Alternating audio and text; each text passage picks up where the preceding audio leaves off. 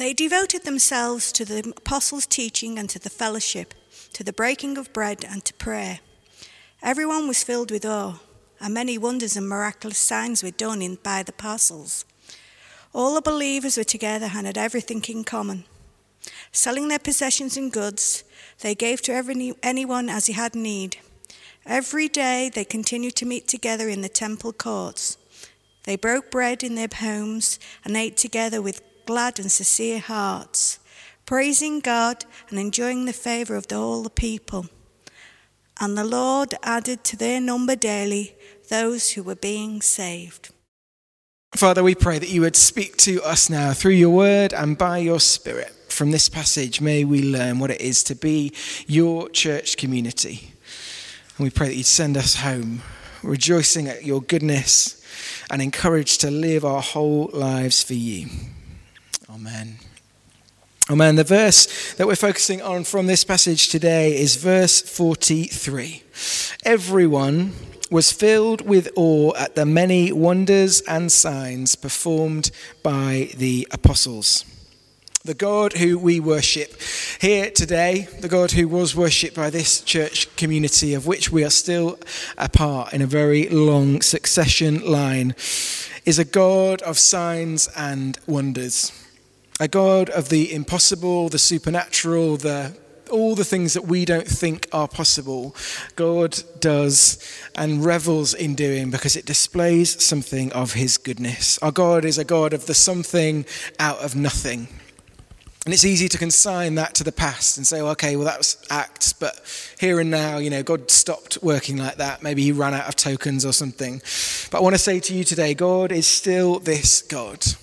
God is still a God of signs and wonders, of the miraculous, of the impossible turnaround, of the something out of nothing.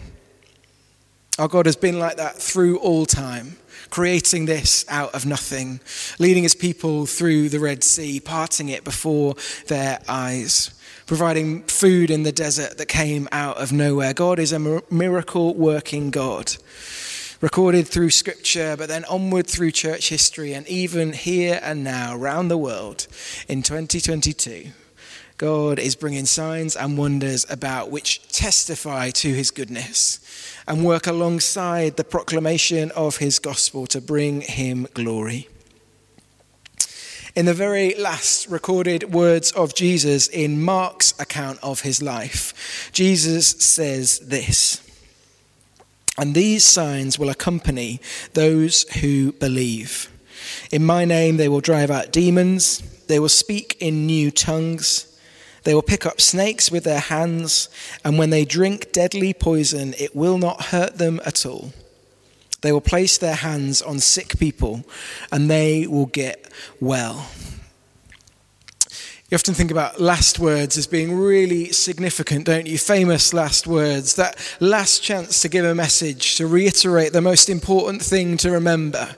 Maybe it's the coach in the changing room before the team run onto the pitch saying, if you only remember one thing that I've told you, this is the thing to remember.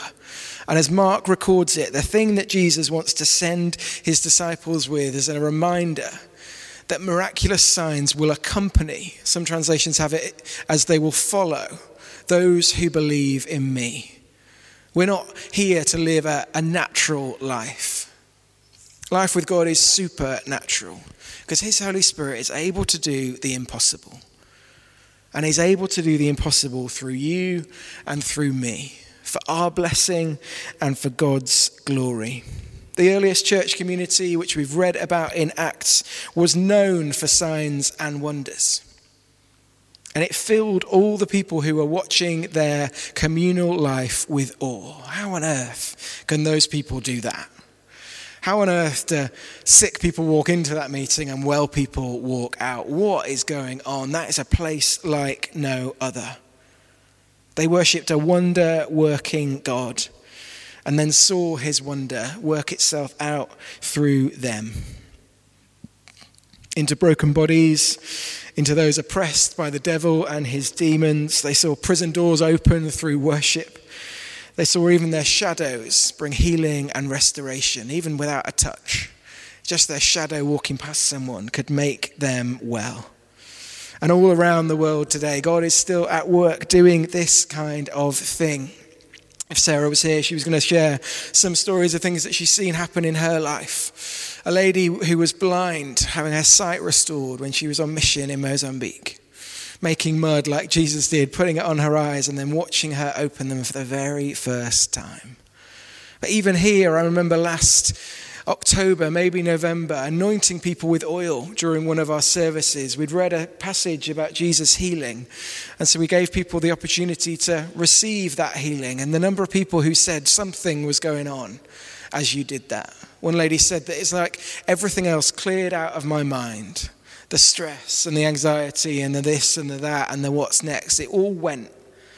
And for the time that I was in this church and then subsequently in the weeks that came, all I could think about was Jesus. As her mind cleared and her eyes were fixed on him and everything else faded away. God is in the business of doing wonderful, wonderful things that go beyond our human comprehension, that can't be put down to coincidence. Because he wants people to see his goodness, to experience just how good a God he is. And I want this church community to be a place where this stuff happens. Not so that we look good or we can put it on a website and then pretend like we're the latest great thing, which we're not. But so that God might be glorified as people's lives are made whole again. As people who've got nothing pray to him and have something again. As people get out of impossible situations, approaching their own Red Sea with an enemy behind them and God parts it in front of them so that they can be freed. I want to say three things really about signs and wonders and then give us a chance to think about what we might want to ask Jesus for today, believing that he can bring these things about even here and now. First thing then is that signs and wonders are ultimately an expression of God's love. 1 Corinthians 13, that passage often read at weddings before it gets to the love bit. It says, if I speak in the tongues of men and angels, but have not love, I am nothing. If I have faith that can move mountains, it's a pretty big sign and wonder, but have not love, I am nothing. Oftentimes, I think humans are drawn to expressions of great power, of a display of great ability. But God's primary concern is for a display of great love. Now, these things can be used to display that love, of course, but ultimately that's what they're about. Even Lazarus, raised back from the dead, went on to die again. If he didn't know much about Jesus because of that happening, he got a few extra years on earth, but then died again. But in being raised to life, we trust that he saw something of the great love of Jesus. Those people who looked on that scenario said, see how Jesus loved him. And ultimately, the thing that will last, the thing that will remain is love. Signs and wonders are brilliant expressions of God's ability and his power, that he can't be contained, he can't be boxed in. But ultimately, the thing that God cares most about is love, displayed to the people that are the beneficiaries of whatever sign and wonder is expressed, but also to those who surround them, their friends, their family, as they think, oh, if God could do that for them, why couldn't he do it for me? The thing to remember with all this is not to think, whoa, great power, but to think, wow, great love expressed in this way. We don't want to seek God's hand, his provision, his ability, and miss God's heart. His heart for you is love. To meet you in your point of difficulty, of stress, your moment of lack, your broken body, your troubled mind, and to express his love for you by putting it back together a little better, by providing out of nothing. In one sense, the sign and the wonder is just a vehicle for God to say, here's how I feel about you. I love you. I'm for you. I want the best for you, the blessed, happy life. So remember ultimately that signs and wonders are an expression of God's love more than his power. Second thing then, signs and wonders are invitations to connection with God. In Matthew 7, Jesus says, many will say to me on that day, the final judgment day, Lord, Lord, Did we not prophesy in your name, and in your name drive out demons, and in your name perform many miracles? Then I will tell them plainly, I never knew you. Away from me, you evildoers. These people came to God and said, look, we did signs and wonders in your name. We did great things that no other human could do. We did them. And Jesus says, away from me, I never knew you. Signs and wonders divorced from a relationship with God are meaningless. Jesus goes as far as to say that they are evil. Signs and wonders are there as an invitation to connection with God, relationship with him. The point of signs and wonders is for us to be close to God, bringing him our weakness and our lack, and saying to God, be our strength and our provision. The whole point is for us to realize that we can't do it and that God can. And the moment that signs and wonders get divorced from this ongoing vital relationship with Jesus, they start to lose proportion and to verge into territory that Jesus goes as far to say is evil. So often people in Scripture would see a great sign and then say, whoa, that was great. And then a few days, a page later, they've forgotten what God did. We don't want to be a people that just come for the thrill, as it were, and then forget God for the rest of the time. The point of these things is to slot into an ongoing relationship with Jesus, where we're not just thrill seekers looking for the next great buzz. What can God do next?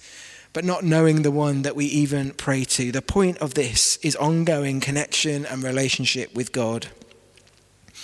And if it starts like that in us, it will be an invitation to that for other people. If we pray for someone who doesn't know Jesus and something happens, the point then is to say, look, that's God's expression of love towards you. I believe that in so healing your body, he's inviting you into a relationship with him. A healed body but a broken spirit doesn't get us very far ultimately. A healed body and a healed spirit, well, that's life and eternity transforming. In Scripture we see, and in church history we see, people who've seen great signs and wonders don't always want to follow God. It baffles me really. But it is the testimony of Scripture and the church. I think part of it is because these things need explaining. It might seem wonderful to us and we might have been praying for it and know what we're asking God for. But to someone else, it might not really fit their radar. They might not really know what was going on. They might attribute it to someone or something else. Heidi Baker, this amazing Christian leader, leads a movement of people who are seeing thousands of people respond to Jesus in Mozambique, but also all around the world. She tells this story of a lady who died and they prayed and she was raised back to life. Now that's surely the biggest miracle of all, right? Actually, verifiably, medically dead, prayed for and then came back to life. And do you know what happened to that person? They didn't want to follow Jesus. They were raised back to life in him, and yet they said, no, it's not really for me. They were not that nice a person, apparently, and they stayed not that nice a person. And everyone looked at it and went, you've just had happen to you the thing that probably is the biggest miracle of all, right? But it didn't mean that it changed their heart. The power was great, but the invitation was rejected. And in one sense, the decision for that rests with them. I'm gutted, of course, because I think that God was inviting them in a big way to a relationship with him. But we've got to see that these things aren't ends in themselves. We don't seek signs and wonders so that we are a signs and wonders kind of church. We seek signs and wonders so that people can be invited into a vital, living, active relationship with God. Great power divorced from great relationship doesn't really see us get very far. It just becomes about the show. And people aren't then abiding, anchored, rooted in Jesus for the rest of their weeks. Third and final then, signs and wonders demonstrate God's incredible power. Seems obvious, but it deserves saying. Nothing is impossible with God. Literally nothing. God, the one that created the whole universe with a word. God who put our bodies together. God who rules over the whole of creation is able to do anything. And all the things that might be coming to your mind now that, oh, could he really do that? Or that seems a bit too much. God wouldn't go that far, would he? Anything God is able to do. And signs and wonders show the world that God is able. That God really is who he says he is. That he didn't just part seas for the Israelites in Exodus, but he parts seas. He makes impossible things happen for us here and now as we follow him. That signs and wonders accompany those who believe, because that's what Jesus said before he returned to heaven. The caveat here, and the thing which we need to be really aware of, is that evil is real. God is real and the enemy, the devil, is real. And the enemy is able to do things that look like signs and wonders. And we need to be discerning to make sure that what we're seeking, we're getting from the right source. The enemy is prowling, trying to deceive the people that follow Jesus into a counterfeit kind of life. If he can do anything to get you away from Jesus, he will. And I don't really understand all of it. But I know that he's able to do counterfeit miracles, if you like. Things that look like signs and wonders, and people might follow for a time, but actually are hollow and vacuous and do not lead us to Jesus. In Acts chapter 8, a little further on from where we've been reading, we meet this guy called Simon the sorcerer, who's been doing these amazing things without a relationship with Jesus. I don't know how, but he's accessing an evil power that I want nothing to do with, able to do sorcery, to make things happen, to conjure things that no one else could do. And he gets this great following. And then he meets the disciples who are able to do signs and wonders in the name of Jesus. And he says, that's even better than what I've got. I want some of that. But he basically wants it for the wrong reasons. He says, how much can I pay you to be full of the Holy Spirit? And they say, away from us with your money. It's not about that. It's not about putting on a show to entertain people. It's not about accessing power that we want nothing to do with, that seems to be able to do these kind of things, but in a completely counterfeit, distorted, and misleading way. It's about coming to Jesus in our weakness, in our lack, in our poverty, and saying, please, would you bring your power to bear in this situation again? To be really clear today, there are signs out there that look like they're from God that are not from God. There are people seeking the miraculous, the supernatural, who find it in ways that are not godly and must be avoided. Witchcraft, mediums, spiritists, horoscopes, Reiki, all that kind of stuff. Avoid it with your life. The enemy is real and is using those things and other things to try and woo people towards him and away from Jesus. The only power I want in my life is the power of the Holy Spirit. Anything else, shun it, avoid it with everything that you've possibly got. If you've been involved in that stuff before, there's healing. There's protection available here and now today. All you need to do is say, sorry, Jesus, for ever getting involved with that stuff. Protect me from its influence. And those chains will be cut off. I believe in God's power to do that. But never go back. Never distort the truth for the false thing. The truth for the lie that the enemy would come and spring. God's power is the power on display in these things. Let's not give in to the counterfeit. Let's not try and find that in any other place, because we're messing with stuff that will see our lives go to ruin and not to blessing. Ultimately, these things show us God's incredible power, and that's the power that we want at work in this church, just like it was in the early church. These things are available for us today, and they can be used to show us and to show Berry the goodness, the power, and the love of God. And can I be really honest with you before we end? I'd planned for a long time to do this talk, to go through this series and to get to Signs and Wonders at some point like today. And I think in the last week, maybe 2 weeks, I've seen the need for this even more than I ever have done before. The more that I get to know people in this church community, in this local community, the more I hear about people's lives. You know that quote that says, be kind to people because everyone you meet is fighting a battle that you'll never see. truism has never been more true in my life. The people I'm meeting who are battling horrible things behind the scenes, some of which you might be able to see, but like the iceberg, most of which is below the surface, behind closed doors. We need God's power. We need his ability. We need his wonder-working power in our midst, because people's lives are in need of the love and the goodness and the power of God. It might seem to you like most stuff's fine. You're with other people, they look like they've got it all together. But I'm pretty sure that every one of us here could name something where we need a sign or a wonder from God. A situation where we're like, I've got nothing. Everyone's told me it's a dead end. Nothing's going to turn around. Nothing's going to improve. Nothing's going to change. Every one of us, I'm sure, and everyone that we meet could name that thing. And I've become more and more aware of it, even in the last couple of weeks. I don't want this church to be known for signs and wonders for its own sake. As I've already said, I want it to be known for that because God is at work here. And through little bits here and there, through big things and small things, through the miraculous that hopefully becomes more and more normal, he's putting the world back together how he wants it.